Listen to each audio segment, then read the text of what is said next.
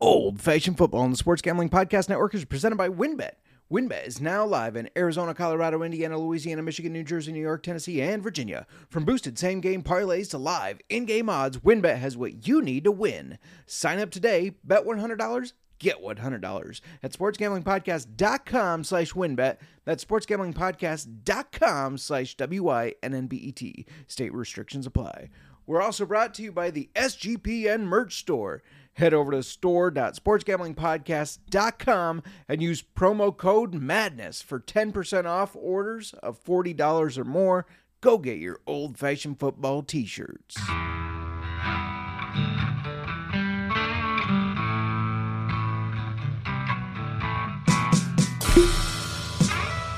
Old-fashioned football.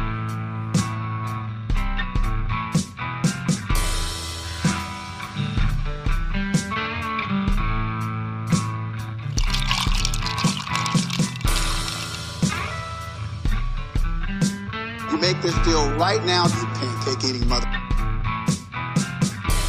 All right, deal.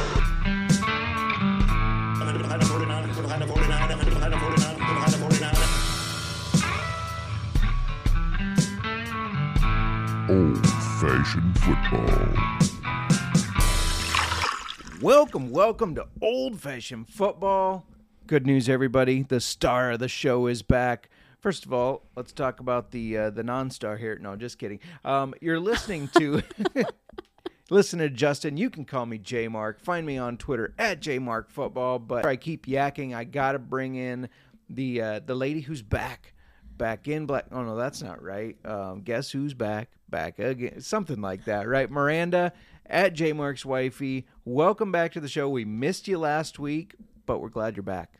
I'm glad to be back, too. I was really bummed about missing last week, especially with how much fun you had. I just would have loved to have been there, but I was in bed, and I could not do it. Yeah, and again, shout out to the guests for coming on. Yes, thank you, everyone who came on and short made notice. it such a great show. And we're not done with guests yet. We're just getting started. We got 2 today. And I'm excited. Yeah, we got our boy, Cody Zeeb. Even though he's a Husker fan, and then we got Gary, who is a IDP pro, but we will get to what all that means. How are you doing today? I know you're feeling better, but how are you doing in general? Doing great. Yeah. It's weird to be doing our show on a Tuesday now. Yes. So we've officially moved to Tuesdays during the off season. Yes. We'll be back to Monday nights. Well, recording on Monday nights during the regular season. Yeah. So a couple things behind that. One, I am doing 2 shows now Monday nights. You're a busy man. Yes, the Alt Fantasy Sports Podcast, where we talk XFL fantasy football, and the XFL Gambling Podcast recap show is both on Monday night. Check those out. But yeah, so it was hard to fit all of those in. There's so much football. XFL, USFL starting in April. Yeah, and I couldn't be more excited.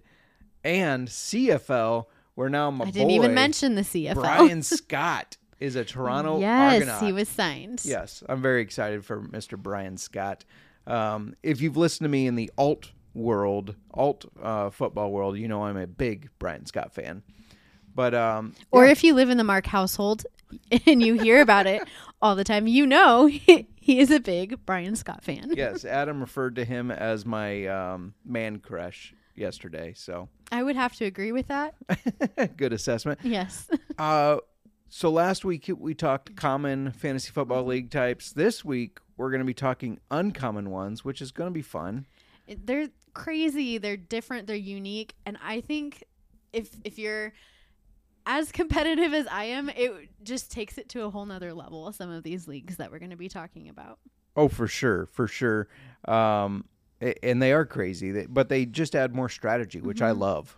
Oh, that is the best part about fantasy football. It's the strategy and how you're going to beat all the other teams. Yeah, that I know that's always your focus, how you're going to beat, especially me, isn't it? Yeah, you're one of my targets. Yeah, because I'm hard to beat. I get it. You have to strategize for me. I think, no, we're not even going to get into this right now. Well, before we continue on, why don't you tell us what we're drinking today? Today, we are drinking something special, something that was sent to us Yeah. by none other than your boss's boss. Yes. It's weird to say that now. He's John, now my 2-up. you're 2-up. He was my boss at one point. He's still kind of my Yes. boss, but Michelle's my main boss, I guess. Your main boss. Yes. The main boss. The boss lady. Yes. We are drinking Whistle Pig Piggyback Rye. It's the 6th year. It is, yeah. Age 6 years. That's how they make it. Yeah, huge shout out to John. Thank you so much for sending that. He just kind of randomly asked for my address, and I didn't exactly know why, but after I got it, obviously I knew who it was from. Thanked him, and he said he just wanted to help support the show, and that was a way he thought of supporting the show, and that's exciting because he didn't only send us Whistle Pig Piggyback. No. He also sent us Uncle Ernest 1884, I believe. Yes. The bottle is downstairs. I apologize. Well, we got those, and then 2 days later we had our niece and nephew. So it's like, let's put the whiskey downstairs away from the kids. We don't need a counter full of whiskey. Right, Making yes. us look like raging alcoholics. You're right. But we will have that on the show next week. Yes. Yes, I was just going to say we're going to be trying that next week. So Yeah. everyone who has Uncle Ernest 1884, Yes. is that what we just said? Yeah. I already believe forgot. so. We'll be drinking that next week. And if that is not what it's called and you know what we're talking about, we'll be drinking it next week. For some reason, I wanted to say Uncle Nearest, but that's not right, is it? Hold on. We'll figure it out. Shame Yeah. on us. Shame on us. Well, when you have so many whiskeys, I guess. No, that's it's not an mainly excuse. because we haven't tried it yet. That is why. Because I haven't done my background research. I Yeah. haven't done any of the stuff. Which I gotta admit was lacking a little last week without you. Maybe it was just the site for Calumet Farms, Mm-hmm. but I felt like I talked a little bit more about horses than I did whiskey. So It's Uncle Nearest. it is Nearest. Okay, Uncle Ernest, Uncle Nearest. And what did you say? Didn't we get 1856? You said 1884. That's what I said. It's not 1884. I don't think so. Maybe I'm. Oh, wait, no, thinking there of- is an 1884 small batch. Yes. Yeah. Okay, never mind. Well, we don't know what we have. We forgot. We'll go check it out. We'll get it for you before the end of the show. Yeah. We are going to take a small break to give a shout out to our sponsors. WynnBET is the official online sportsbook of the Sports Gambling Podcast Network. WynnBET is active in a bunch of states, and there are tons of ways to win, including live betting and same-game parlays, aka WynnBET's Build Your Own Bet. March Madness is almost here, plus plenty of ways to win, getting down on the NBA, the NHL, and the XFL. Sign up today to receive a special offer. Bet $100, get $100. Limited to state availability. And of course, for our DGens only, if you hit the biggest long shot parlay of the week, you get a $1,000 free credit. There's so much to choose from. All you have to do is head over to sportsgamblingpodcast.com/WynnBET so they know we sent you. That's sportsgamblingpodcast.com/WYNNBET. Offer subject to change. Subject conditions at WynnBET.com. Must be 21 or older and present in the state where playthrough WynnBET is available. If you're someone you know has a game of power, call 1-800-522-4700. All right. Well, we talked about common league types last week. Now we're going to talk about uncommon league types. And why not bring in the guy who let me know last week that he was in 65 different fantasy football leagues? It's crazy. Mr. Cody Zeeb, how you doing today? I'm good, Rod. Rod. Wow. Man. Yeah, I'm so Wrong- used to wrong record host. Rod all the time. Jeez. No, I'm great, It's all right. Justin. I take that as a compliment, so Yes, that works for exactly. me. That's a good compliment. Absolutely. So yeah, 65 league types. My dad said, is that all he does is fantasy football? I said, no, he's got a job. He's married with a wife and a kid. Yep. And he goes, does he not like them?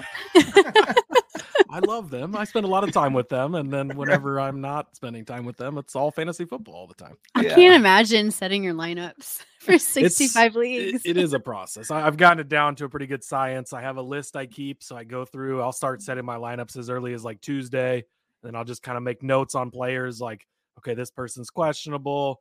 I got this here, I got that there. Need to make a decision here.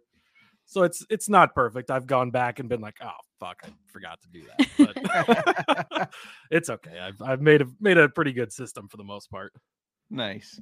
So this first league type we're going to talk about is called a Vampire League. Now, I know all you Twilight fans are excited to hear that, but it has nothing to do with Twilight, Miranda. No. So in a Vampire League, one player is the vampire. A lot of times when I've seen these, it's the person running the league, which I hate because it's like, why don't we just randomize it? Don't just say, hey, I want to be the vampire. Right. But anyways, the vampire, and you can correct me if I'm wrong here, because I've not been in one yet, even though I really want to be. Vampire doesn't get to draft. Everybody else drafts, then he or she build their team off their free agency, right? Yeah. And so the way we did it actually in the one that I'm in was we used a randomizer, to set the draft order, and whoever got the last pick in the draft, they become the vampire. And so then, basically the commissioner went in and set all their picks for the draft. Players like Tim Tebow, players that aren't in the league anymore that are still available sleeper, and that's their roster. Everybody else drafts like a normal draft, and then at the end of that person can go to waivers and pick up whoever's left.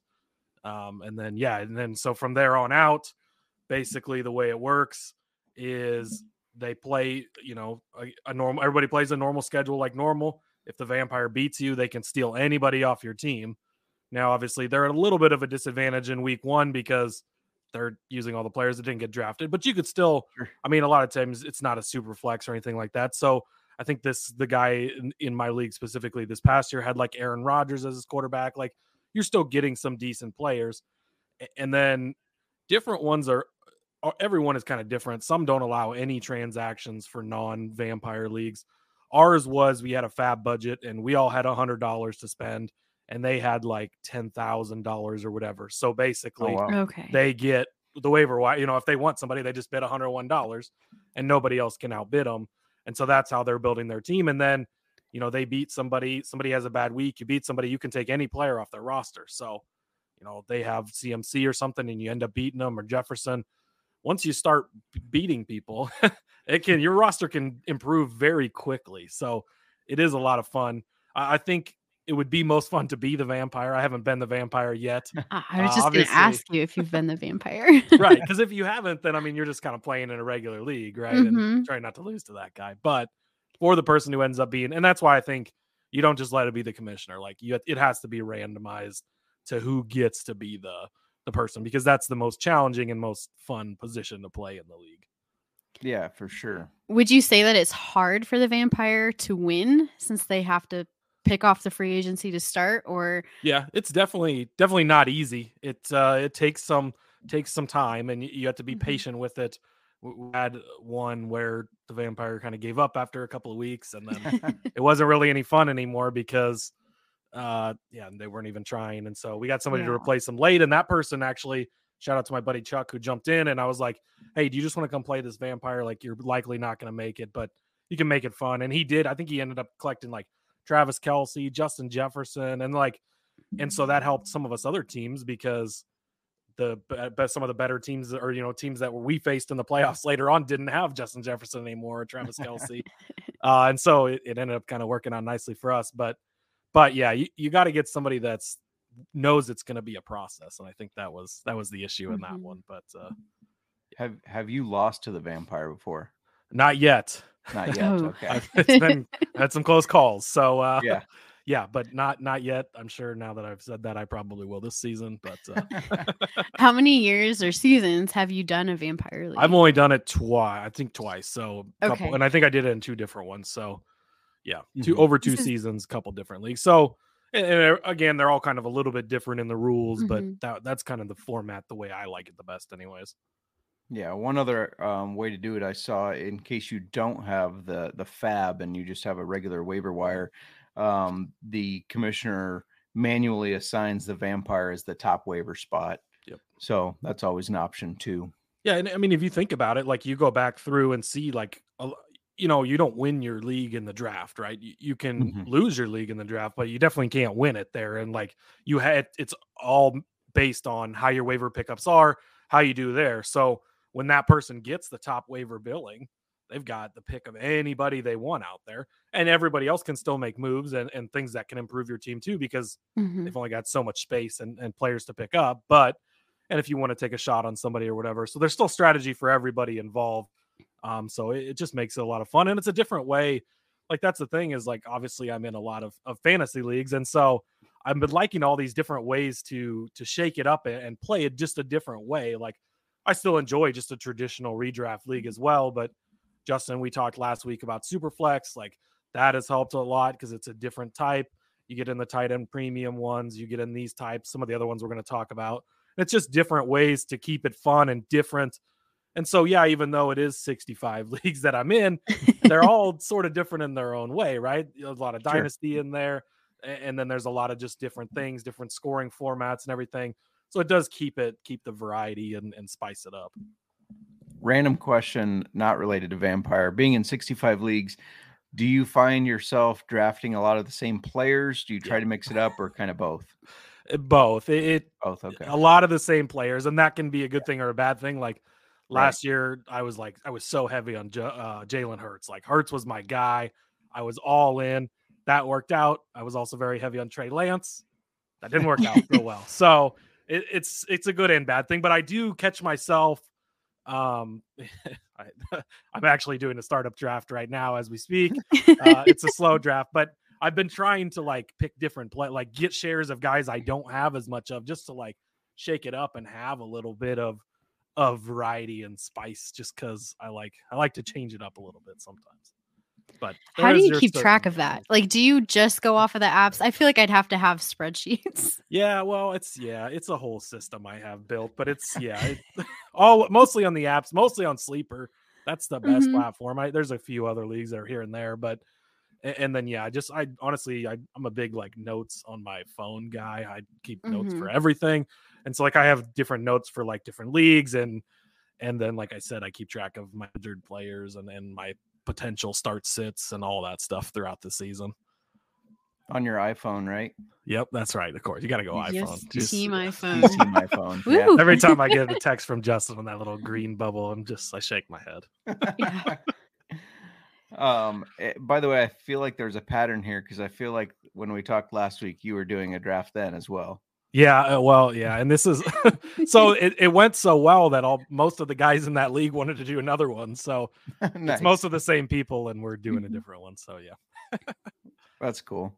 We're also brought to you by Underdog Fantasy. Underdog is your home for off-season NFL best ball drafts, but they also got you covered on a ton of other daily games, including NBA, NHL, and PGA. Underdog Fantasy is a great way to get down on your favorite player props if they're not available in your state. Head over to UnderdogFantasy.com and use promo code SGPN for a 100% deposit bonus up to $100. That's UnderdogFantasy.com, promo code SGPN. The next league we're going to talk about, why don't you bring that in? Pirate League, which is one I want to start this coming season. So similar to the Vampire League. I guess it's similar to the Vampire Leagues, but except in Pirate, when you beat a team, you get to take a player of your choice from their roster. So any person that wins that week gets to take a player from the team they beat. It just sounds like a lot of fun. You just want to steal players. I do. Yeah, well, and it is. So it's very much like kind of the same type of thing, but where everybody's involved. So anybody can be a pirate any given week, basically. So, and again, they're all different in how they do it. So the main one that I'm in, that's a pirate league, you would set your lineup and we did super flex. And so like, if you started anybody in your quarterback spot, they couldn't be taken. Your running back couldn't be taken. Your wide receiver couldn't be taken. Your tight end couldn't be taken. And then you had like 3 or 4 flex and 1 super flex spots. And those players were all the ones that could be taken. So, okay. And each league is different. And so some of them I've heard like you mark 3 players for the week and like these 3 can't be taken. Some it's just open season. Like anybody can be taken. Yeah, I want to do an open season. Right. Yeah. And then ours, we didn't have to submit a lineup. So you could not start a lineup if you thought you were going to lose, but you got to be careful, because if you do that too many weeks, you're not going to steal any players ever and get better. B, you're going to keep losing and then you don't make the playoffs anyways. So there was a lot of strategy to it. And it would get pretty intense. And there was some times where I think there was one game where I beat a guy by like 0.2 or something. And like, that was the difference in me having, not only did I get to keep my player that he doesn't steal, I also get to steal a player from him. And so it's a huge swing, like just because you barely held on for the win. And so it changes really quickly, because if you win on a week, you get to not only keep the player that they could have stole, but you get to pick up their player as well. And you start to kind of build super teams quickly. But then there is weeks where, somebody gets injured, somebody doesn't score a lot, and an underdog team kind of beats a bigger team. And then they get that player and they can start to get on a roll again as well. And so, yeah, it's very much the similar, stealing players type of thing, but where everybody can do it on any given week. So I would almost lend towards Pirate. I like a little bit more than Vampire, just because it's not just that one set person that gets to steal. Mm-hmm. Everybody gets to steal on any given week, and depending on your parameters for who can be stolen and whatnot. Yeah, I'm picturing, so our in-house rivalry is quite intense, and anytime I end up beating you, right? Anytime I end up beating you, you're not very happy. Now imagine me beating you and taking one of your good players. It would not be fun around here. Yeah, that's these get pretty intense, because and Sleeper is so awesome because you have the league chats where a lot of things don't have that. And so yeah, there's guys talking shit like, I'm coming for this guy, or as soon as they win, they post a gif of the guy they're stealing, or it's questions on which guy is it going to be? Is he going to take this guy? Is he going to take that guy? And you got to look at, sometimes it's like, well, it's pretty obvious you would take that guy, but like, you could really use help at the running back spot because you're running back, so there is still strategy to it. It's not always obvious which guy you're going to steal. Yeah, that brings me to a question I had for you of what is your strategy there? Because you could always just go for their best guy, but if you have, I don't know, have you had instances where it's really hard for you to determine if you're going to go after their best one, or if there's been times where take like that running back. Right. I think it was like Tuesday by midnight or whatever, we had to turn into the commissioner who we wanted to steal. And sometimes you'd wait, because it'd be like, sometimes there was an injury to a guy and it's like, okay, I think Najee Harris was one early in the season. I think he was on the team I was going to steal from. And it was like, how bad is this injury? Like, cause I'd really like to have him, but if he's too injured, do I need to take somebody else? So you're kind of waiting on news. Or if you have somebody that gets injured, with it being a super flex, you just almost think like, well, maybe I should grab their quarterback. But then you look at somebody in their flex lineup and it's like, oh, I could really use that guy. And so it is a big, it's all just dependent on how your team is, what you need, what your injury situation is. And so there's not really a set, because thinking super flex, you think you probably just go for their second quarterback, right? Yeah. But your number one quarterback's always going to be protected. It was very small benches so that people couldn't hoard people too much. You still have to drop people. So there's always going to be a quarterback you could grab to start in that spot or something. So it definitely keeps, and yeah, that'd be the other thing I would suggest with both of these leagues too, the Vampire and the Pirate, is you have to keep short benches just because of the strategy involved. I'm generally a bigger bench, the better guy. I love deep benches. Like, I love making it as deep as it can go. I can stack all the players I want to, that I have high hopes for, right? But on these ones, you have to keep it very minimal. That way there's constantly transactions, constant strategies just changing for everyone. And it keeps it just more involved, because sometimes it gets monotonous where it's, in your redraft league, okay, you go put in your waivers, you set your lineup. Okay, you go put in your waivers, you set your lineup. Like, so much more strategy here where you're picking up guys and you're stealing guys and all of the other strategy that goes into it and keeps it exciting. For sure. So when you win, you send the commissioner, like, I want to take this player, and then you tell him what player you want to drop. Does the commissioner do all that manually? Yeah, again, I think it just varies league to league. For us, it was just, you could drop it in the chat or the DMs. Hey, I want to take this guy. And then they would just go in and take them off their roster, place them on your roster. There has been some of them, I think, where you kind of give a player back, but ours was just, you get that player added to your roster.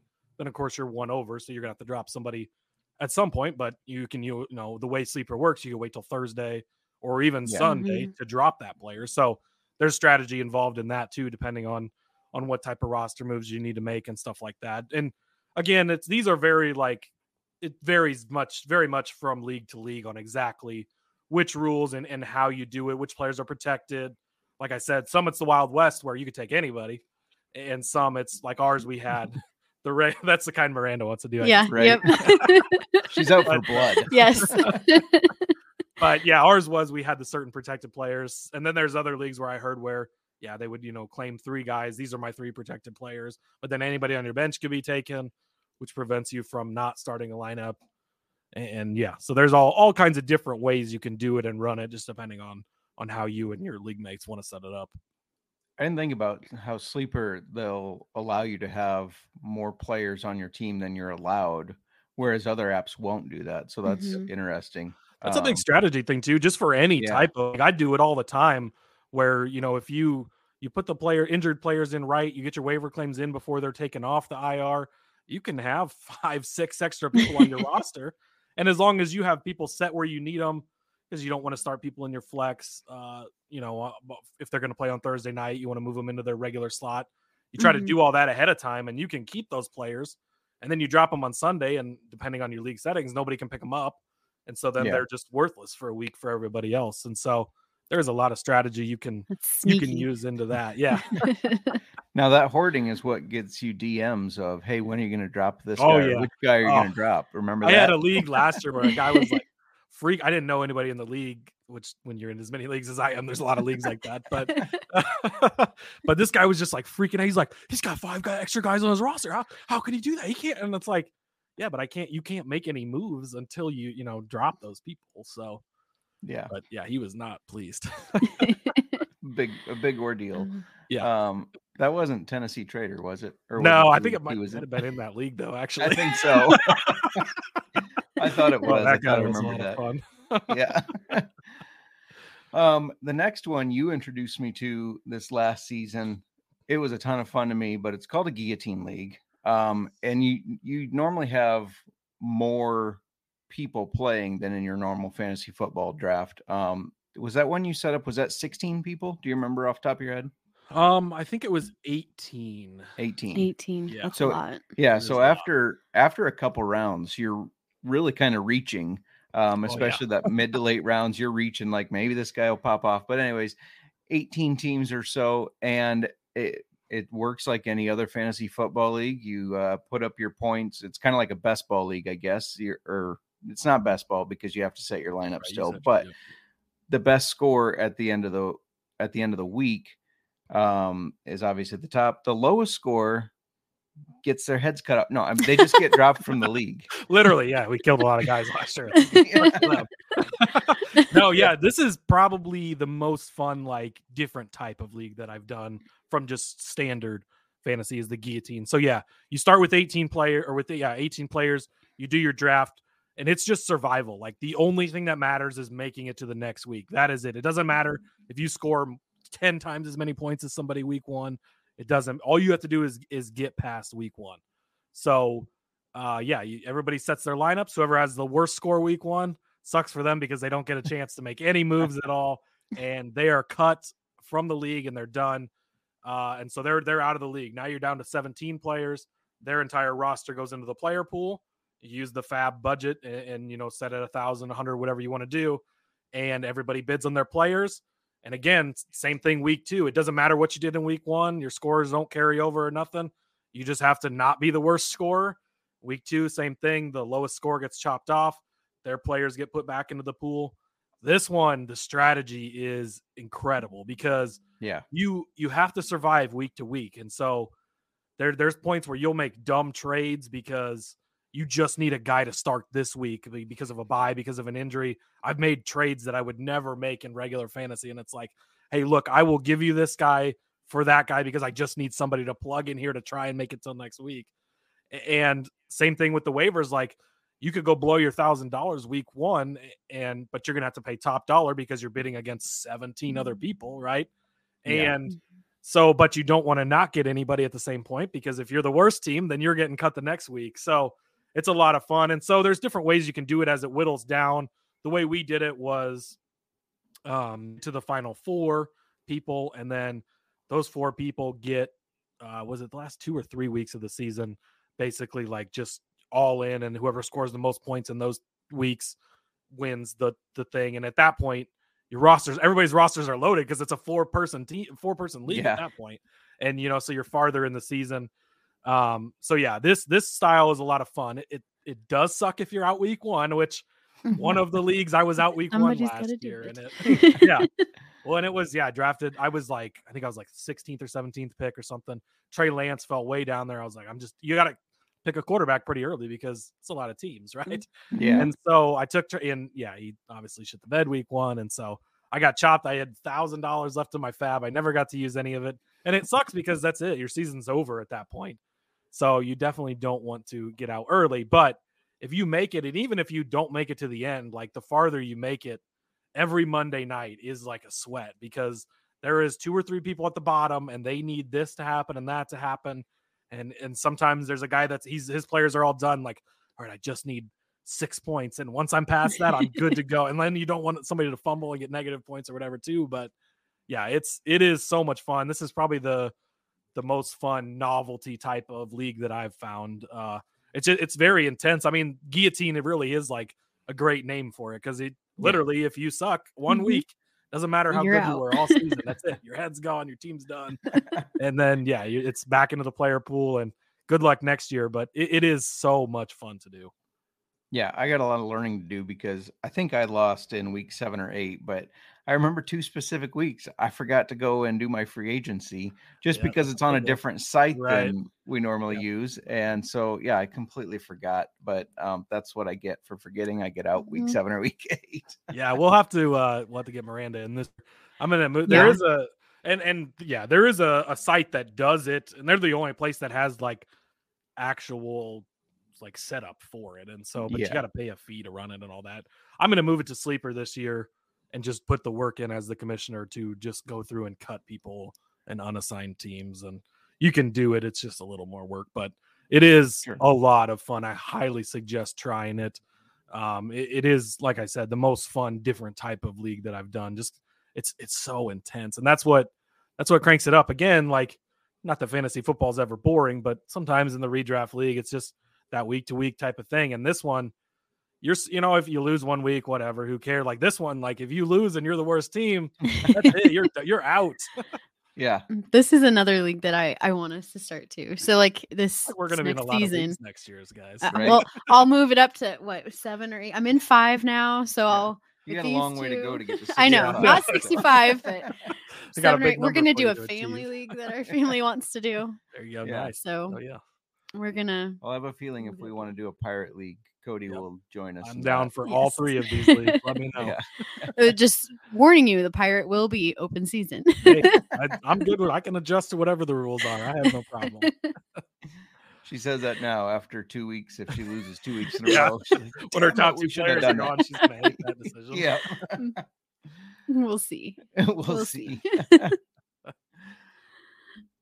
So for Guillotine, just so I can steal some of your strategy on the free agency, do you spend all your budget early on, or do you try to spread it out, or does it depend? Man, I'm so bad at budget management in fantasy football, just period. I always blow my fab in any type of league early. I can't help myself. Like I see these people out there and I blow it too early. I tried to do a little better last season, but then it does. I mean, if you're the second or third place team in a week, like it lights a fire under you quick and you're like, I've got to just get out of here. Like I need to get better than a few of these other teams to try and get ahead of them. And then once you start getting into if you make it as far as getting into bye weeks, that's where things get really hairy because you get some of these guys that, you have an early bye week and you're scrambling, trying to figure out who you're going to start. And it's not just, you can't just punt it and throw somebody in there and get through. Oh, I got all my players are on bye week 6, whatever. No big deal. Like you got to start a team because if you don't, you're done. So it's, I've seen it work both ways. I've seen guys blow it early and they got really good players and they made it all the way through. I've seen guys that still have like $900 with like 2 weeks to go. And I'm like, you fucking spend it just to spend it. Like, stop holding on to it. You can't take it to the grave with you. Just spend it. Right. But See, I think so it just depends who you get where. And and you can pretty quickly learn like some of the betting habits of your bidding habits rather of your teammate, league mates. And that goes for any type of fab league where you can kind of see, this person usually puts this much on there. And so you kind of know, my buddies Chris and Chuck that I'm in too many leagues with together, we're very good at knowing exactly what each other is going to bid, and we usually end up outbidding each other by $1 or $2 here and there, just because you learn quickly what other people will bid, and you know where you kind of need to come in at to get your guy. Yeah, that was my downfall. I thought, well, I'm going to hang on to my money, and once it gets later in the season, I'll be able to take whoever I want. Well, that doesn't work out if you don't make it to Right. week 9, week 10, or whatever. So. That's exactly, yeah. It's that super delicate balance of you have to get some guys, but you don't want to blow it all because you think about it, when you get down to the final 4 teams, like if you still have money left and the other 3 don't, you have such an advantage because there's an entire player pool out there of really good players, but you got to make it to that point too. So it's a very, very delicate balance as far as getting to that point. Sure. You got any other questions for Cody and his 65 different leagues? Still wrapping my mind around that. Yeah, thanks for joining us again to talk these kind of uncommon fantasy football Crazy league leagues. types, the crazy ones. But yeah, they definitely sound fun. Make sure you check out all of Cody's content, whether it's NFL fantasy football or where he's the money maker in NASCAR. Always giving out good picks with Rod on the podcast there. You can find him at Twitter at Husker_Zeeb. Yes, unfortunately, he is a Husker fan. Sorry to our Iowa listeners. Yeah, that's all right. I shared with Justin the stat the other day that we've beat you guys in every sport since back in June when our baseball team lost to you. So we don't have much going for us in Husker land right now, but at least we can beat Iowa in a lot of things. That is crazy, especially that basketball team, because that Hawks team is good, but our basketball team is not good. Right. The Huskers have their I was looking today, we're 250-1 to win the Big Ten tournament. So maybe throw a little sprinkle on that and thank me. Yeah, just a little bit of money. Why not? Anything else you'd like to add before we get you out of here? I think that's it. Yeah, just check me out on the NASCAR Gambling Podcast. Gave out a 22-1 winner last week. We've been on a hot streak to start the season, having a lot of fun. Thanks for having me on the show. This is my favorite other show on the SGP network. Glad Miranda's here this week. Glad to see you feeling better. So feeling much better. Thanks for having me on, guys. I appreciate it. Well, thank you for joining us. Yeah, and you're not too far away, so at some point we got to get together and have a whiskey. Yes, absolutely. It needs to be done soon because we live rather close together. Yeah, for sure. All right, thanks, sir. Thank you. Thank you. All right, the next league type we're going to talk about is called IDP, Individual Defensive Player, and to do that, we have to bring in the god of IDP, the man that knows it all. You can find him on Twitter at the IDP Tipster. Gary, how you doing? I'm doing great, man, and thanks for that intro. You're very gracious there. Yeah.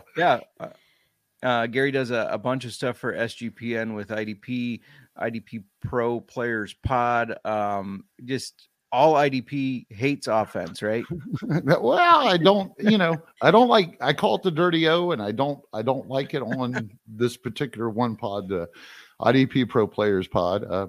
But we do have a YouTube pod going on with the IDP Pro Managers Pod, and yes, we are opening that door a little bit. I'm not so hard on it. It doesn't matter on the Players Pod either, because Johnny the Greek, my great co-host, man, very knowledgeable guy. He's been out here with the IDP guys for a long time. He still gets it in there. It's just mainly in season, no dirty O during the in season. I don't have time for it. There's plenty of you all out here to talk about that dirty O. That's right. So for those that don't know, an IDP league, individual defensive players, is just like it sounds. You draft individual defensive players. This can actually range from, you can have just one in your league. You can have a whole league of just defensive players. I know the ones I've been in, they mix them with offensive players. I have seen leagues where it's only defense. Did I miss anything there? That's the gist of it, right? Well, I mean, when it cocomes to IDP, let's see. How do I explain the all defensive leagues? I don't suggest starting out that way, to be honest, because if you're really jumping into something, if you're a novice manager, if you're really diving into this, stick with what you know, and that's your offense. That's what's that's what's comfortable for you, then start dotting in that IDP.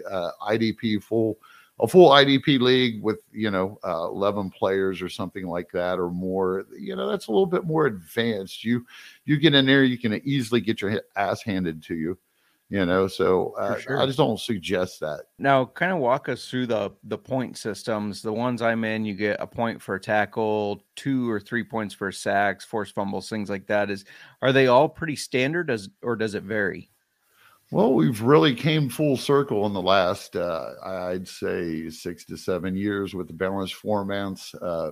It used to be back in the early 2000s, if you mentioned balanced formats to me, it was just meant that you was going with offense to IDP and the scoring was within range. So at the end of the year, you would have some IDP peppered in there in your top 32 performers. So that was that term. Well, it's developed into, balanced scoring format, which it seems to be the most popular one right now, which would bring all your defensive line, your defensive backs, and your inside linebackers, all your main designated players into the same realm. Top 64, giving everybody value. Then you have your old traditional, what we would call the tackle based. Those would lean more just, I guess, to throw out some numbers. You would do something like put a sack at 1 or 2 points, where you would have solos at 2 and say assist at 1. So you're outweighing those sacks. That really is the splitting the hairs between the defensive line and the linebackers and defensive backs. The defensive line is the toughest to bring up. But I would have to say right now, my favorite is the balanced. And I usually go with a 5 or 6 sack point, 3, 2.5, 3 for tackles for loss, something like that. 3 to 4, even to 5 for interceptions. It depends on how well you like your cornerbacks and your defensive backs. Of course, I'm a safety guy, so I usually go with the 4 or so. The forced fumbles 3, a fumble recovery 3. I stick with my solos at 2, and I like my assist at 1. And that's like a nice balance where I'll get at least 3 or 4 to 5, maybe. It depends on the seasons of the offensive players, believe it or not, on how many IDP I have in the top 64 to 32 at the end of each season in my formats I play. Do you only do IDP leagues, or do you have some where it is offensive players? Well, by rule of thumb, I promote IDP just as well as anything. Sense. So, but there is one league that I definitely do play, and that's the Scott Fish Bowl. It's for, charity and everything like that. And I am I don't want to say an anti-superflex or nothing like that, but I'm not into super duper playing all these guys across the board. I think the IDP is the actual next step of the learning the harder strategy to play fantasy football, I guess you could say. Superflex to me is just, you're just playing to your favor to begin with. You just get an extra couple of guys that, I don't know, you could stack with. I don't know. Just not my thing. Maybe it's because I'm no good at it too. How many IDP leagues are you in?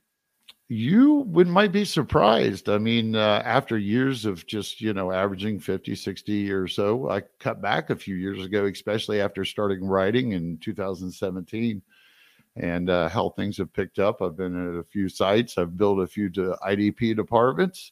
And, so there's limited time, and chasing rosters every Sunday morning, that wasn't my thing, especially when you're answering questions or doing things with people that, might be members or subscribers or such. So, last year I had 7. That was it. Nice. Yep. And I only entered the season with 2 to 3. Yeah. So I am in one league that it started with 3 individual defensive players. They cut it to 1 because they're just, people aren't willing to put the time into the strategy behind it. I love it. Okay, just tell them to take it all out. Just this is the reason. Go back, go get you, either put the punter in, do the team D, whatever. You're wasting your time. See, like as a Bears fan, as a Chicago Bears fan, I love defense. So I loved having even when it was just 3, I really liked it. I bet. So I know you go after safeties. Is that usually kind of your top position you target? Oh, far from it, actually. I prefer safeties when it comes to playing defensive backs for consistency. Okay. You have, every year you have outlier cornerbacks that, they're like Diggs, Hobbs, Moore. Some of these guys are just standing out. They're going to be doing it in the future too. They can stay up there in that top 3 or 4, but usually once they're figured out, if they suck, they've been picked on. So they take them out. They eventually find a replacement. If they're good and they just overperform for a couple of years, then you find that, opposing quarterbacks and offensive coordinators start avoiding them. So, but you can get these safeties, and their consistency per week is really what you're looking for. I would take consistency at a good pace or a solid pace than I would over an outlier performance every 3 weeks, and you just need that consistency in IDP to really make it. So my highest priority, which has changed over the years with the change of the balance format, is definitely defensive end, edge rusher types. Depends on what kind of league you're in or how deep the format is, if you're using designated defensive linemen or actual DEs and defensive tackles. But overall, I would say that it's harder by scarcity to get those top 5 guys, and defensive tackles become the same way. So if you're in those more defined leagues, those are definitely the guys you want to go for in your first selection or 2, especially if you're going high in IDP, which I don't suggest either, unless you are going after defensive ends or say an outside linebacker and an edge rusher designated on sleeper, dual designation or something.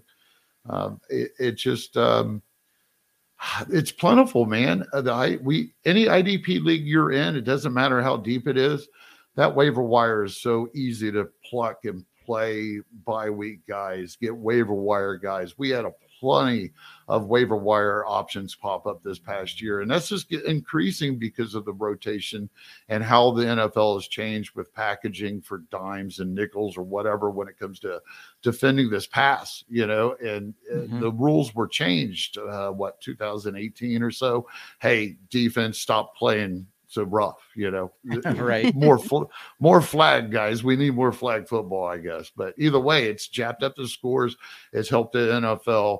It's made better. At first, I wasn't real happy with it, but it's made better IDP.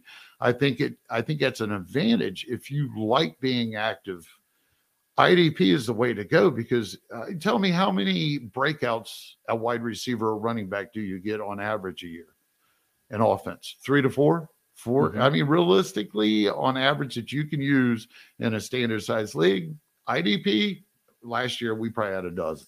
As someone who, I guess for me, I don't have experience in drafting an IDP league. Who would you say are your top 3 defensive players that you go after?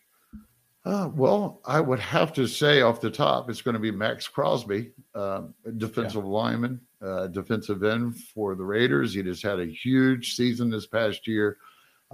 He didn't lead the league in sacks, but he had some ungodly number, which he had been putting a lot of pressure on players or on the opposing quarterbacks for the last couple of years. He just hadn't been hitting home.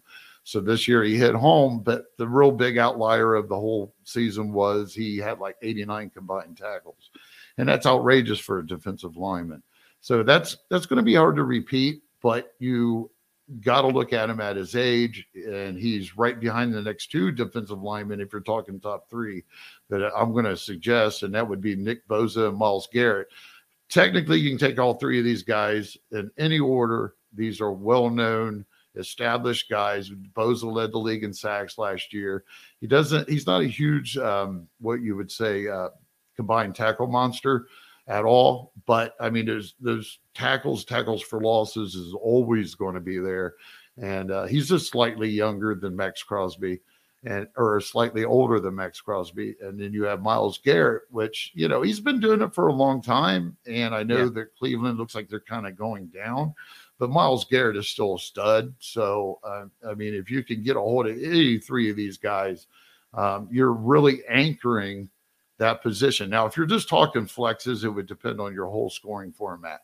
But if it's me, I'm going after those three. And then after that, it might look at the linebackers, which Roquan Smith and Nick Bolton. Yeah.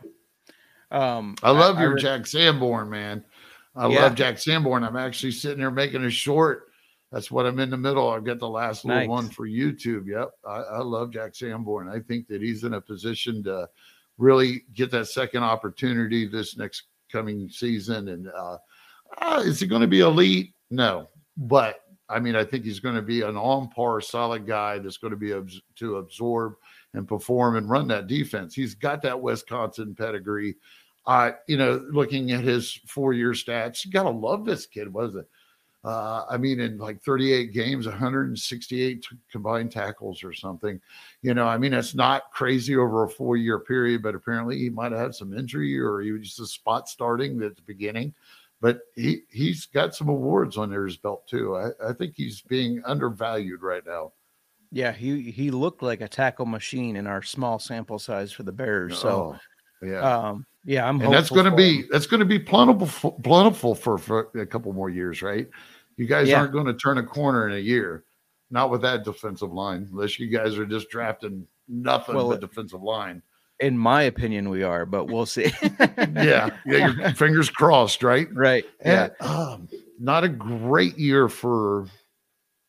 Yeah, it's not a great year for free agency on defensive line either. No, especially after a couple are getting franchise tagged today. Mm-hmm. I remember the year that Khalil Mack got traded to the Bears. I had him in my league that had IDP, and that first game against the Packers, I think he had 2 forced fumbles, a fumble recovery. And you should have heard them complain like, "Oh, he outscored my quarterback." It's like, well, sorry, that's not my fault. That's just it. A lot of people, when it comes to playing the game, you got to have an open mind about it. When you come in to play the Dirty O and learn fantasy football to begin with, most of these people, probably didn't have an inkling of actually playing the game, just probably watching the game, right? Sure. So everybody basically started out the same level, not knowing, on the average Joe, not knowing exactly who to win with. You had a little learning curve. I couldn't imagine most people walked in just as a guru. That would be tough. So same thing with IDP.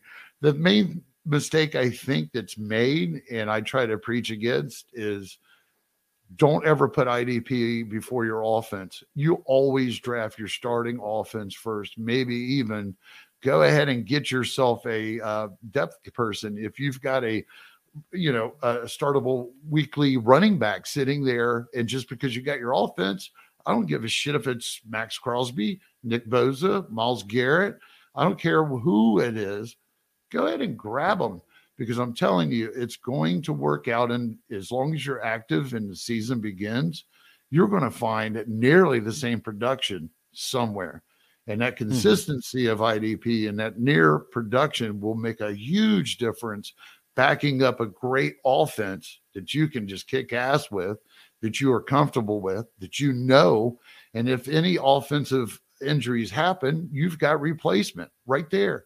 IDP, you don't need replacement necessarily on your bench. It's on the waiver wire. Just go look, be a little active, and you'll dominate with it. Yeah, for sure. And speaking of gurus, Gary is the guru of IDP. A lot of great content out there with the pods, the writing, everything. Follow him on Twitter at the IDP Tipster. Posts everything there. Got a link tree so you can check out the pods, whether it's Apple or Spotify. But before we get you out of here, I know you're going to be doing something special this year for raising money. Why don't you go ahead and talk about that a little bit? My wife had breast cancer, and we found out exactly 2 weeks before COVID started. And it's been a long process. About the same time, I had some other things in fantasy football life, I guess you could call this, going on, and the community really came together and helped support. They gave positive vibes, is what I like to say. I also had some tipster leagues that I've had going on since like 2017.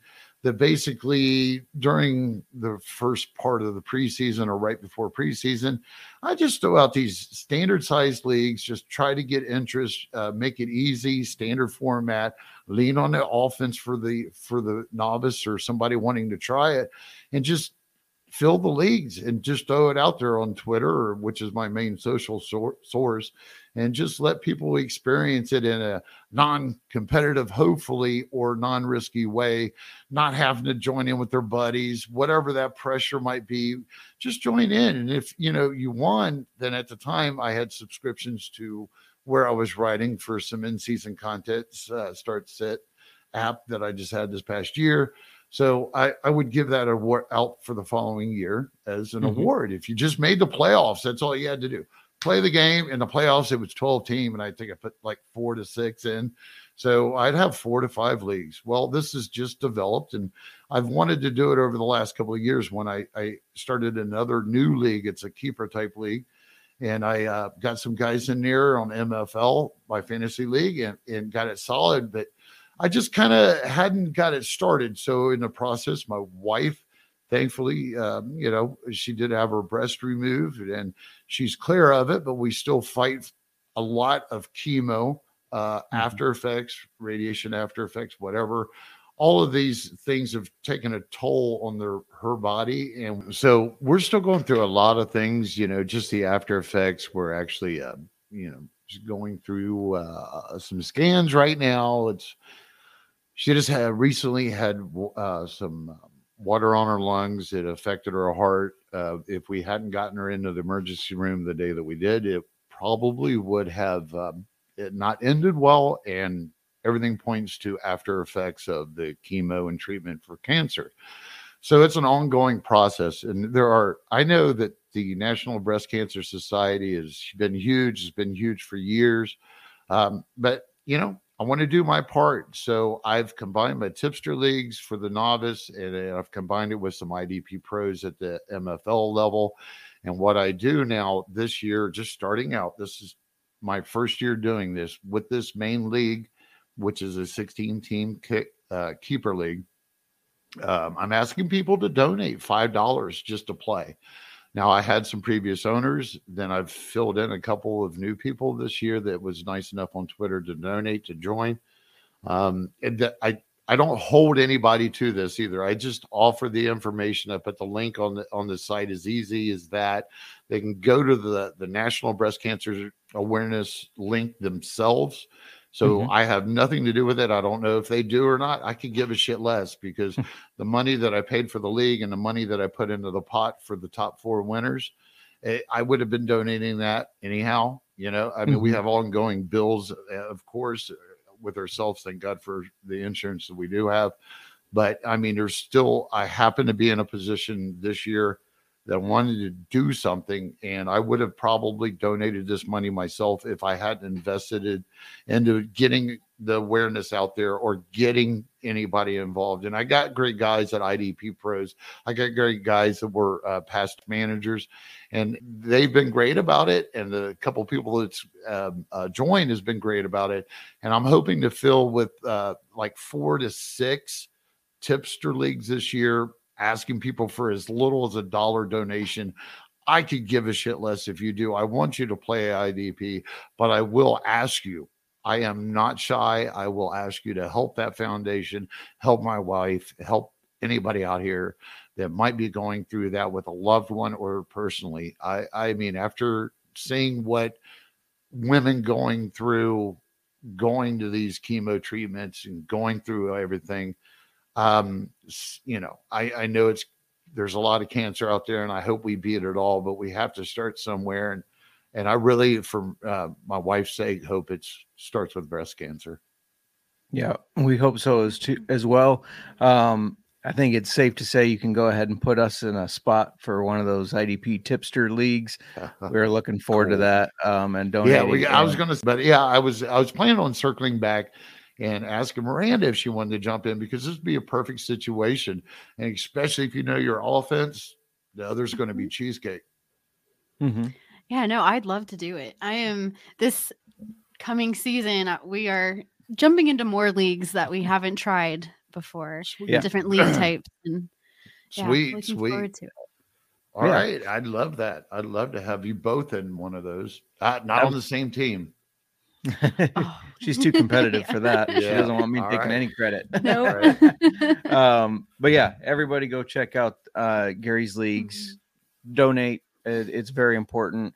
And Miranda and I wish all the best to you and your wife with everything ongoing. And I hope these leagues are so successful that you're going to just have to keep opening them up more and more and more and more.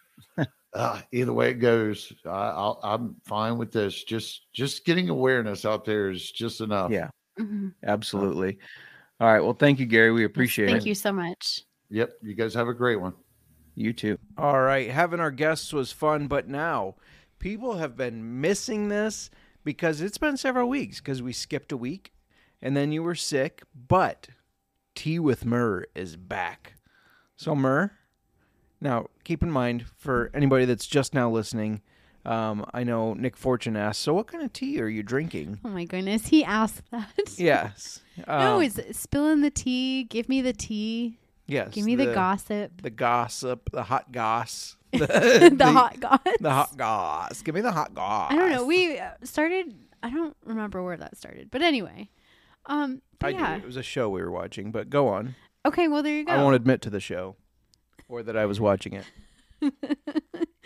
I'll save you. He was married at first sight. Okay, I was going to say I will save you your dignity here, but never mind. All right, go on. Okay. So I have to hit on the fact that it was being reported yesterday that Derek Carr signed a 4-year deal with the Saints. Now, to my knowledge, the terms have not been disclosed, but ESPN is saying that Carr gets $60 million guaranteed at signing and another $10 million at the start of year 3.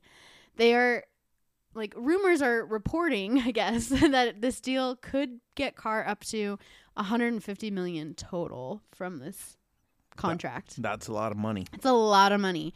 Now, I don't think the terms have fully been released or anything like that, but that is still a lot of money. And don't the Raiders have to be a little pissed that they're getting nothing out of him, or that they got nothing out of him? Or do you think they were just ready to move on? Probably a little A, a little a B, but yeah, I mean, they said you can go ahead and explore a trade. Well, oh, sorry, you're getting there? Okay. I was going to, because I was going to say, for those of you who are just joining us on this topic or who haven't been already following the Derek Carr drama, with the Raiders, he was his guaranteed salary of $40 million was locked in as of February 15th. So prior to that date, unless he was traded or released from the Raiders, they had to give him $40 million. Now, they did release him ahead of that deadline as he wouldn't waive his no trade clause that was built into his contract.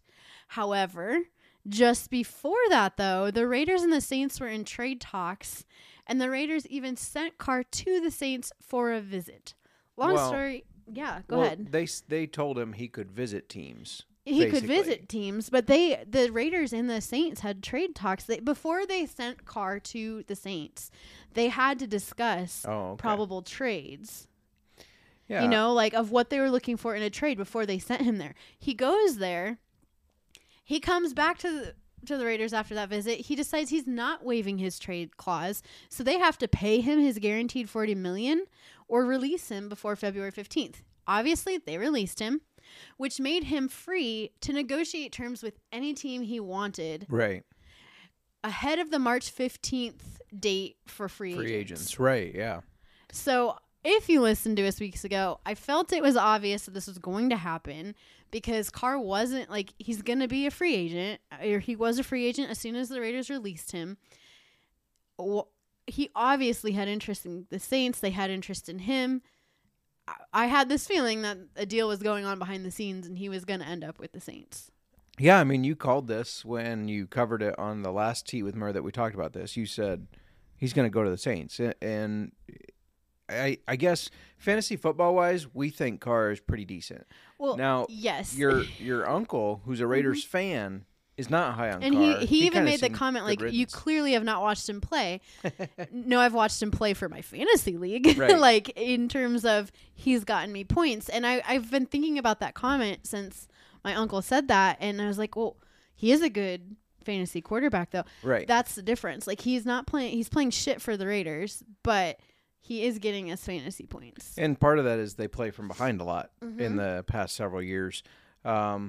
But yeah, it's very interesting. You have to imagine that Carr and the Saints had some sort of back deal going on. But yeah, very interesting. Yeah, and that contract too. And I read somewhere, and I'm not, like, don't quote me on this because I can't remember the exact numbers, but this past season was like his third lowest for passing yards or something like that. I'm not quite sure Well, that's on the because stat, but it was a bad year for he him. only threw it to one person, basically, Mm-hmm. Devontae Adams. Really interesting. I know we're a fantasy football podcast, but we do work for the Sports Gambling Podcast Network. Yes. At one time, Derek Carr was 11-1 to go to the Saints, meaning if you had listened to Miranda and put $10 on Carr to the Saints, you'd be looking at $120 right now. Bringing us back to the tea that I'm dishing here. Somehow, this is bringing us back to Aaron Rodgers. Oh, come on. Can't get away from this guy. I know, but I have a feeling he's going to be a regular around here, Justin, unfortunately. I may or may not have started following him on Instagram because of I just feel like I'm going to get some for cheese and rice. get some news from there. Anyway, Aaron Rodgers made headlines today and may possibly go to the Jets. Now, before we get into that, I have been waiting for something to come up with Rodgers. As many of us know that he was doing a darkness retreat for the last, in this last month in February for 4 days. And he said he was going to be using that time in the dark to think about his future, whether that means retirement or not. He basically left everybody hanging on whether or not he's coming back next year. He's back from the darkness, and I immediately went and looked him up on social media when I saw articles circling about Rodgers to get some deets on his retreat, because the big deal that was made about it, there has to be something out there, you know. And I went to his Instagram, and it did not disappoint. He quickly came back from his darkness retreat, and if you follow him on Instagram, you've likely already seen the brief footage of the documentary he took part in called Awake in the Darkness. It's on YouTube. Calm down, Justin. Okay, we're going to take a brief pause because I feel like I don't want to dig myself a dark hole here. I have nothing I'm saying. I'm not against darkness retreats. I think they're cool. I think they have purpose. This is all because it's Rodgers. No, I think we went on record last time we talked about this. Yeah, but I have to go on record again because it's the fact that it's Aaron Rodgers, and the guy is just... To me, it's not even the fact that it's Aaron Rodgers. It's the fact that this has to be some big, grand public thing. Well, I think okay. Just wait. I think it has to do with the fact that it is Rodgers, because anyone who gets media attention, I think that is not something I had ever heard of before, and I think it's kind of insightful about what the darkness retreat is and what it can do for you and all this stuff.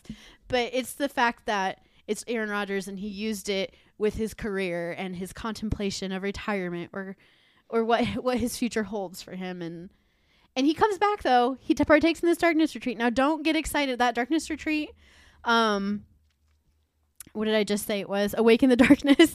It's on YouTube. If you go there thinking you're going to get an answer about his retirement, you're not. Of course. He has not disclosed that yet. That'll be in part 4 but of the miniseries. I believe that Awake in the Darkness, now again, don't quote me on this, is Aubrey Marcus's documentary. He has a podcast, the Aubrey Marcus podcast. He himself spent 6 days in the dark. But anyway, that's the documentary that Rodgers partook in. So I just can't pass up the opportunity to share how some of his time went. He spent parts of a couple days. Now, how he knew it was a couple, I just have so many questions. Like, can they tell that? Does he know? How does he know what time it is? How does he know he spent a couple days? What if he just spent a couple hours contemplating his future in there? Who knows? But he spent parts of a couple days imagining what it would be like to retire, and then what it would be like to continue to play. You know what time he spent thinking about that? When he was taking his shits in his bucket. How do you know it's a bucket? I think there's a little bathroom in there, but okay. That's the only time he spent thinking about that. That's No, my theory. All right, Justin. But like, if I'm just thinking the appeal to me of a darkness retreat is very strong. Like, I think I would spend at least the first 20 to 24 hours sleeping. How would you even know that's how long I slept? I don't know, but it just sounds amazing. I would probably at some point daydream, night dream again. How do I know if it's day or night? What would be like to retire? Because Justin, I'm ready to retire. Me too. And I'd probably have a lot of thoughts on my future not retiring, since I'm nowhere near able to drop everything and retire. But dang, the naps that he must have gotten there. Right. And I'm jealous. We don't even have kids, and I can't get my sleep schedule straight. So anyway, back to the news of why he popped up in the headlines. Sources are saying that the Jets and Packers are in talks over Rodgers, and that Rodgers has been given permission to speak with the Jets. So it's looking like maybe he might not retire. And if he doesn't retire, he's likely not going to be a Packer. Time will tell. So it's possible he spent his time in his darkness retreat that led him to the dark hole of the New York Jets. Yes. I thought when I saw that, I thought about Brandon and Felicia, and they're at Packers and Jets household, and how that would be, because Felicia loves Rodgers. How it would be for him to go to the Jets and Brandon gets the Jets. Well, gets Rodgers. I've already heard reports from our buddy Mr. Fortune that Brandon is pissed off that Rodgers and the Jets are being mentioned in the same sentence. So. I am sure. Now, here's a thought for you, though, too. Former Packers third-string quarterback Kurt Benkert is predicting that Rodgers will either be a New York Jet or a Miami Dolphin. What the fuck does he know? just hear me out here. And he's leaning more towards being a Dolphin because of the warmer weather and the roster talent that the Dolphins have to be Super Bowl bound. So maybe Rodgers is going to pull a Tom Brady and move to Florida to finish out his career in some nice warm weather. And speaking of Tom Brady, Justin. Yes. As if we expected anything else, there are rumors that he could unretire. Again, I did this whole thing with Gronk, and I'm not going to say, oh, yes, he's coming out of retirement, because I was wrong about Gronk.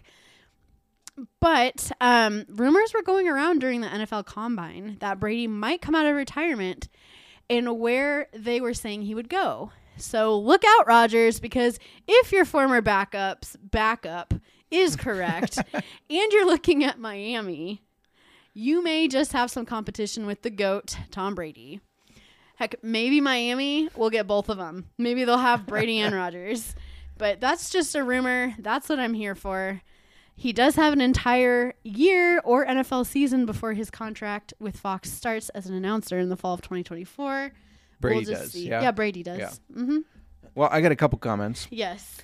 I did see Brady did answer the rumors by saying people that are talking about me unretiring have never adopted a 2-month-old kitten, which he apparently just adopted for his daughter, because he doesn't have enough money to pay somebody to take care of a kitten. But okay. Breaking news. Tom Brady adopts a kitten and can no longer have a career. Right. That does it. That's it. Can that be my excuse to retire, Justin? Can we adopt a kitten and I have to retire? Well, he was fine having kids in the house and taking care of them and playing football, but a kitten is too much. And then just the Rodgers thing, we all know my thoughts on Rodgers. I don't like him. It's the publicizing. I think it was Joe Thomas, the left tackle, just released a statement a couple days ago that he contemplated retirement and he's decided he is going to return for a 17th season. That's all you fucking need. That's really all you need. I don't need this long, drawn-out saga. Or to partake in a documentary that hints at your future, but you're not really coming out and saying it. Yeah, it's just too much for me. It's too much. Get rid of the drama and play ball. Now, from a fantasy football aspect, Rodgers on the Dolphins would be interesting with Jalen Tyreek Waddle, Hill. Tyreek Hill. Yes, That's what I thought. And I was like, no, because I really like the Dolphins right now.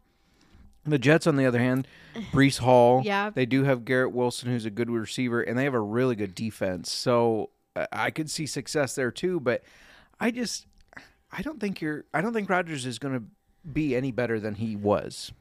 I don't think you're going to get a better result. He won his Super Bowl. He continues to go to NFC championships or playoffs and losing. I don't think But he's getting better in Do you play. think, though, as somebody who is either going to retire or keep playing, wouldn't he want to try and get that one more Super Bowl? Well, of course he would. I I don't think the Jets have a Super Bowl team. No, I don't think they're a quarterback away, which is what adding Rodgers would be. Basically, yeah. Trying to get a quarter. I don't think they're just a quarterback away. Though that defense did look good, I don't think they have it. The Dolphins, They have- Tua he did better than I expected, but who knows how his health's going to be. But yeah, interesting stuff. Very. Well, I loved the tea with Myrrh. I had missed it, so I'm glad that is back. Why don't we talk about a couple more kind of uncommon drafts and different drafts? All right. I'm going to kick us off with Campus to Canton. Yes. And this one is probably the deepest of all leagues. In Campus to Canton, you have multiple teams, but the most common two are a college team and a pro NFL team.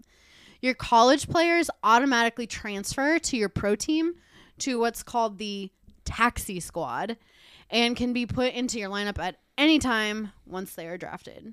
This is interesting because you're basically now you're scouting. Now you're scouting. You're trying to You're scouting for your NFL league. Right. Or team. Yeah, for your NFL team. So that's really interesting. You could draft a guy his sophomore year thinking, hey, by his senior year, he might be a first-round talent and then be really good in the NFL.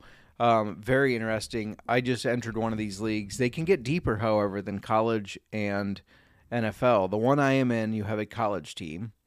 You have a USFL team, an XFL team, a CFL team, and an NFL team. And all those players can go, like, as they go from, like, USFL to NFL or college to USFL to NFL. You can carry them. Right.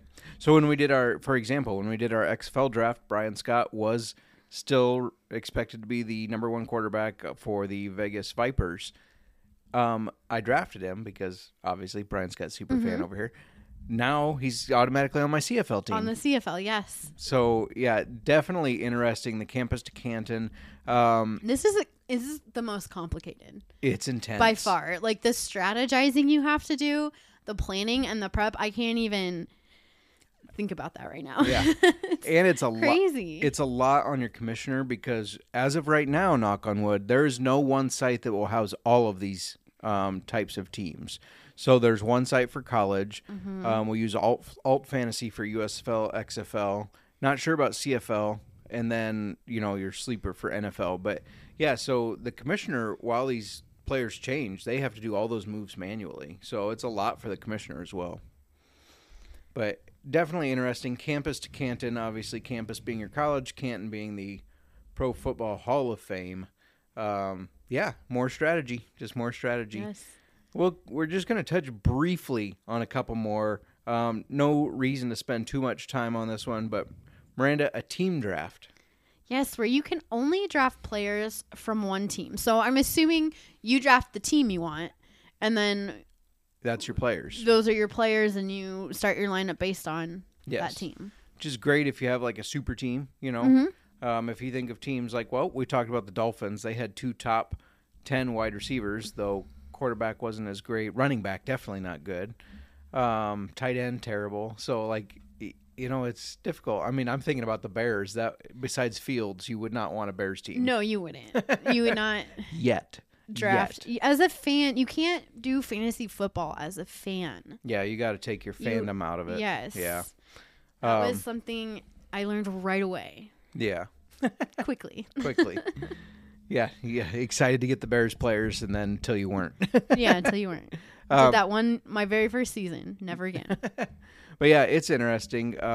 This is more of, I have done this once, just as a fun thing with Fortune and Byerly, and I think that was it. I think we literally just had 3 people. We each picked our team and saw who would do the best by the end of the year. So not as common, but something you can do. The other one is a conference draft. This is where you have split conferences of AFC and NFC, and you can only draft players from whatever conference you're in. Yeah, so like you would have 5 teams in AFC, 5 in the NFC. Yeah. And so you would have separate, Yep. like, I guess you draft together, but you just can't pick from. Right, Yeah. from the other team. Yeah, so and it's interesting because you can only trade within your division. You can't, Yes. so that adds a little thing. How do you, to it. how would you go about choosing who's going to be AFC and NFC? So there's a couple different ways you could just, pick like, oh, hey, AFC has my favorite team, so I want to be there. Or it can just be a random thing. Just like your divisions, sometimes there's a north, south, or whatever. You I just think we do like random. in our leagues we'd have to do randomly. Yeah. Make it fair. Yep. It's crazy. Yeah. The last one is called Time Machine. Now, this can be with any type of league. It's basically a style. So the Time Machine, it's an interesting one that I hadn't heard of. It could be done in multiple styles of leagues, but with the caveat of Time Machine. So Time Machine usually gives you 3 to 5 Time Machine tokens or uses where you can switch one player out of your lineup and a bench player in once a week. Yeah, so like, say your player in your lineup got 0, your bench I player need got this 25. sometimes. Right? Well, we've all made the bad decision. Well, yeah. Like, well, we've that's all been part there. of it, though. Like, Yeah. But so it would allow you to, like, that player who got 25 points on your bench, swap him in for the player who got injured in the first minute of the game. It's really interesting, though, when you limit how many times you can do it, because do you try to save them for the playoffs? That's what I would do. I mean, first you got to make the playoffs, of course, but you want to save the majority of them for those big games, don't you? Towards the end of the season for when it really matters, like when you need that. Yeah, you don't want to blow them right away, even though it would look easy to. It'd be like, oh, I'll have a win if I just do that. You got to be strategic about it. So definitely interesting. When I was looking at these, the most that you can do from what I saw was 3 to 5, 5 being the most. Not a thing you can do every week, obviously, but that's what makes it interesting to me is the strategy of when do you use it. Now, what if you use the Time Machine with any of the other leagues? Like, couldn't you combine it? Yeah, Time Machine can be Like, any type of league. Time Machine with the guillotine? Oh, man. Or, Can you imagine? Yes, I didn't finish last. Au contraire. Yes. Last Or- place just did the Time Machine. Yeah, just any of these. You could use it anywhere. Yeah. Man, we could make a super crazy league. Yeah. With some of Super these crazy. things that we're learning deep, here. convoluted, strategic, amazing fantasy football league. That's going to be my homework during this off season. I already told you I'm creating a league, invite only. Invite only. Next season. I've really wanted to do the Pirate. yeah, the pirate, the guillotine. So if you want to go ahead. do pirate and guillotine and Time Machine together, wrap your mind around that. Well, guillotine, you don't play a person, so you couldn't pirate Oh, them. that's true. Yeah. I feel like, you don't play a person. No. You just play every week and Yeah, high score wins. Winning, or I guess not high score wins. Lowest score loses. records don't matter in that one. Yep. So never mind. I still want to do a guillotine. Cody runs them, so I'm Yeah. sure he's got extra spot. The vampire or pirate leagues, hit us up. Hit Miranda up if you want to be in one. She's going to run one. A pirate. A pirate league. It's going to be a pirate. Yeah, hit us up if you want to be in Open one. season. Open season. That should be the league name. Open season. Open season. All right, Justin. I drank my old fashioned while you were doing the tea with Myrrh. That's my favorite part about tea with Myrrh. Not that your drama sit isn't back, bad, but yeah. kick your feet up, Yeah. drink your old fashioned, and just listen to the gossip. Yeah, the hot goss. It's I love it. I can just sit back, drink, and I become a fan, not a podcaster. I'm the fan at that point. Listen to the hot goss. All right, we're done. Let's get into this whiskey that you're talking about.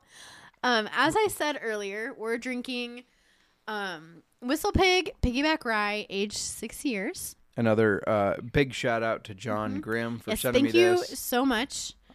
We have to say nice things about, I guess, Penn State and the Steelers now, because he's a Penn State fan and a Steelers fan. So Mitch Trubisky won't be your starting quarterback at the beginning of next season. There's that. I assume Kenny Pickett's going to do a little bit better. So there you go. And Penn State's basketball team has done all right as of the last couple games. Moving on. Not great. Just all right. So just a little background information. This is a rye, obviously, Piggyback Rye. And I have come to really love rye whiskeys through our old-fashioned football show. I never realized how much I love ryes until we've been trying all these different ryes. So thank you, John, for sending us a rye.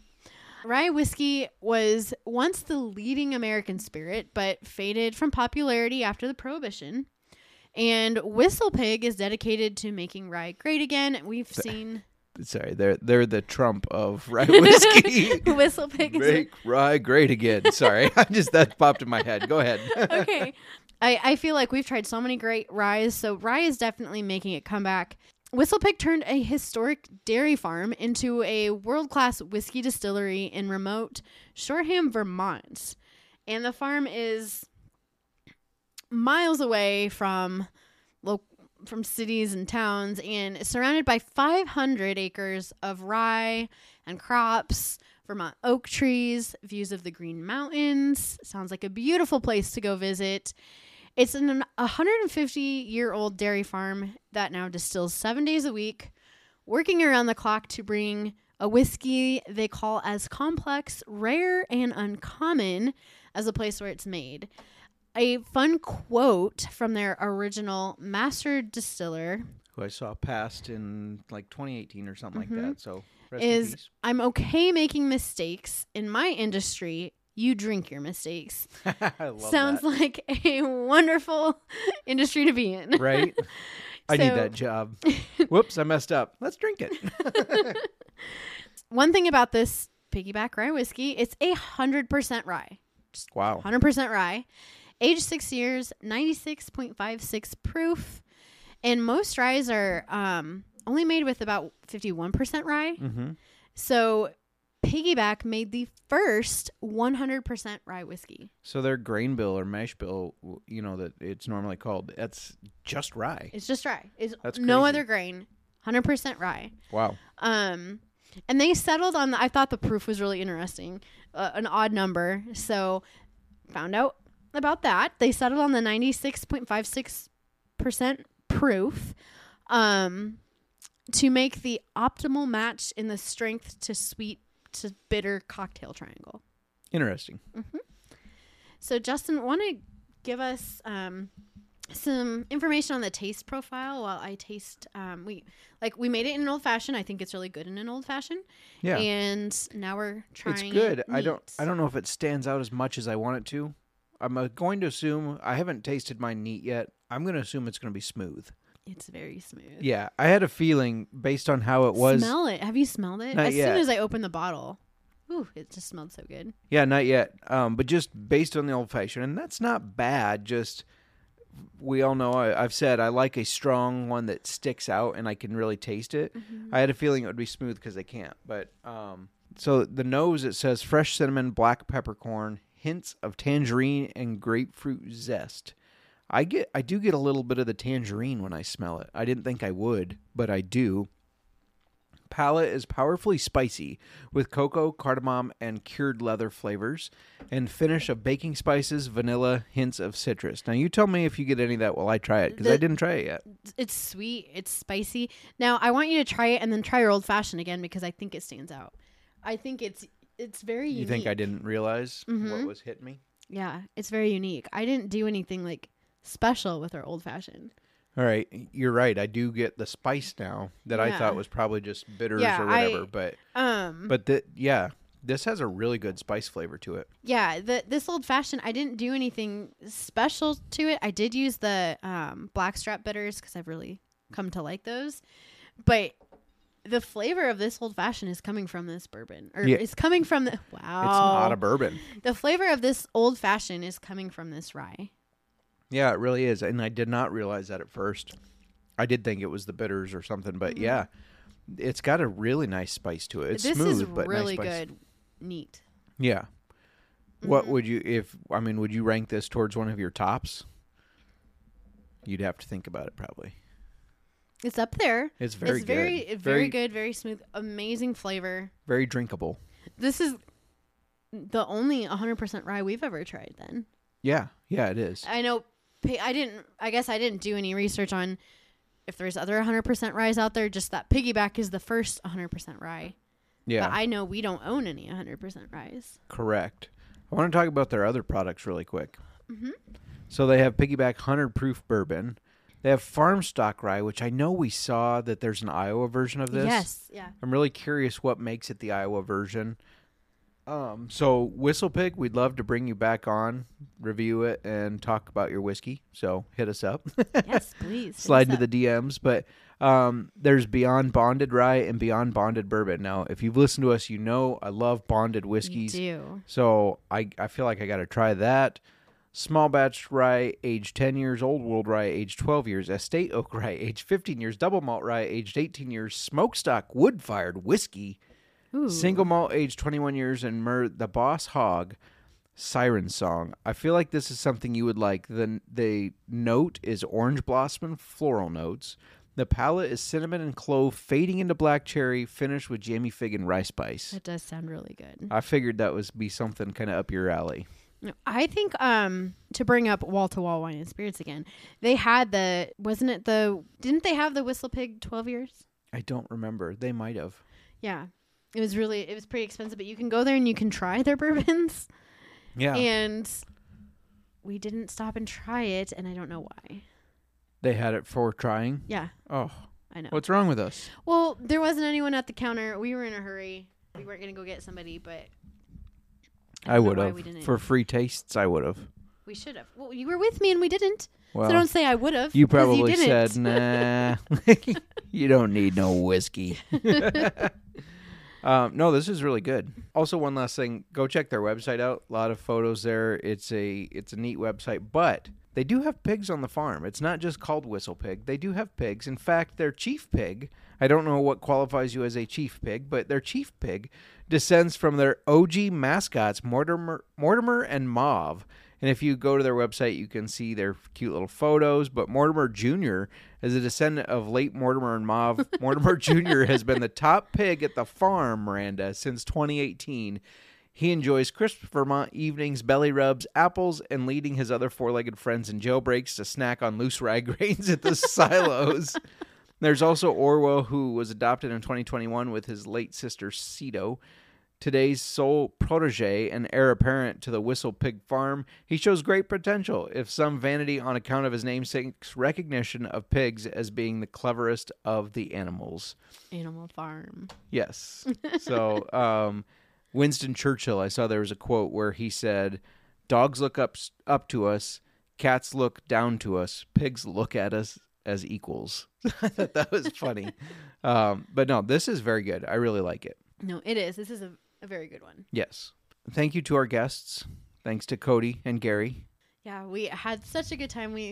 I know I missed last week, and I'm so bummed about it still. And Sean specifically said he won't come on if you're on. So, no, I'm just kidding. Ouch. But yeah, we had a great time having Cody and Gary on. I did want to circle back to Gary, our IDP guru. We are obviously going to sign up for one of those IDP drafts Yes. and donate to the National Breast Cancer Awareness Foundation. However, even if you're not interested in signing up for one of the IDP drafts, you can still go and donate because I think it's Yeah. a great cause. Even if our listeners out there right now, just go to the National Breast Cancer Awareness Foundation site and donate $1. that adds up, and it makes a big difference. Absolutely. Couldn't have said it better myself, except I say donate $5. Donate $5. We can Yeah. all pitch in $5. Inflation, $1 is nothing. Right. Yeah. So- Donate $5. It is a great cause. And we're going to have Gary back at some point. But yeah, we obviously wish him and his wife all the best. And your donation goes to people just like Gary and his wife who are going through all this. And it's very important to them. Yes. That's all I have. Did you have anything else to add? Great point at the end there. Glad you brought that up because that is a great idea. I know our fans can come through, our listeners, whether Yes, you're they're fans out or there. just listeners. Maybe you just listen to listen and you're not a fan. I don't know. I hate this show, but Right. I keep listening. Yes. Next week we'll be drinking Uncle Nearest. Nearest, not Ernest. Not Ernest. He made an earnest living making bourbon, but 1884, I believe. And so, yeah, grab yourself a bottle so you can try it with us. That's all we got. I don't even remember what we're talking about next week. We might not have decided, but we'll figure it out. It's going to be good. We will have tea with myrrh. That's all that We will. matters. Miranda, how's your old fashioned going? It's gone, Justin. Going once, going twice. Sold. Old Fashioned Football.